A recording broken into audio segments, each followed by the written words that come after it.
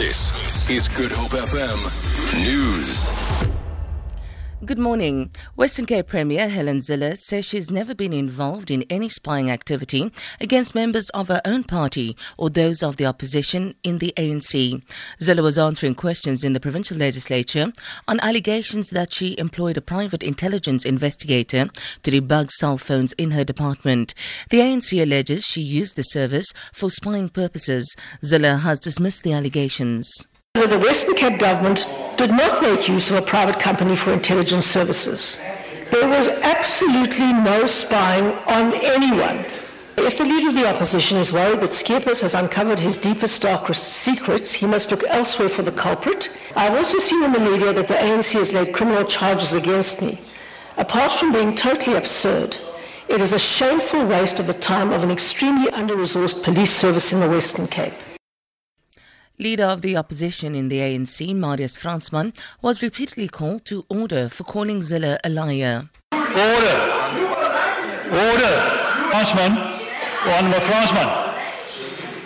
Fransman, I'm addressing you. Please stand up. The word you just mentioned towards the Premier is unparliamentary. We have to withdraw that. You can't say in this house somebody is lying. But the Premier has just lied now, Speaker. For the last time. You know the rules of the House.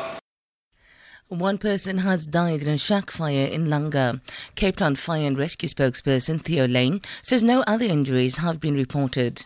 During the early hours of this morning, the City Fire and Rescue Service responded to Zone 11 in Langa, where we had one informal structure that was destroyed by fire, one adult male that has sustained a fatal burns. The cause of the fire is unknown at this stage.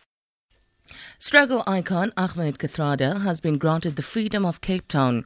A special council sitting was convened in the City Hall to mark the occasion. The honour is bestowed on any person of distinction. 86-year-old Kathrada says he feels privileged. Well, it was really a wonderful gesture for me. But as I said, I am less worthy of this award than the people I mentioned in my speech. Had they been alive, Dulcie September, Ashley Creel, Anton French. These are the people who were at the coalface of the struggle. We in jail were protected. No police could come and shoot at us. These comrades that I'm talking of were not protected. Cape Town Mayor Patricia de Lille says Kathrada's humility, grace and quiet determination are a reminder of quality leadership. Well, as a country, we are very grateful for his contribution that he's made to the freedom of this country. And this is a way to recognize his role that he played, but also to say thank you, Uncle Kathy. And at his age, that he's still leading by example, with integrity, with humility, is something that we must cherish. Police in Germany have arrested two men suspected of planning an attack. An official says the two were detained during a series of raids targeting suspected militants in the Berlin region.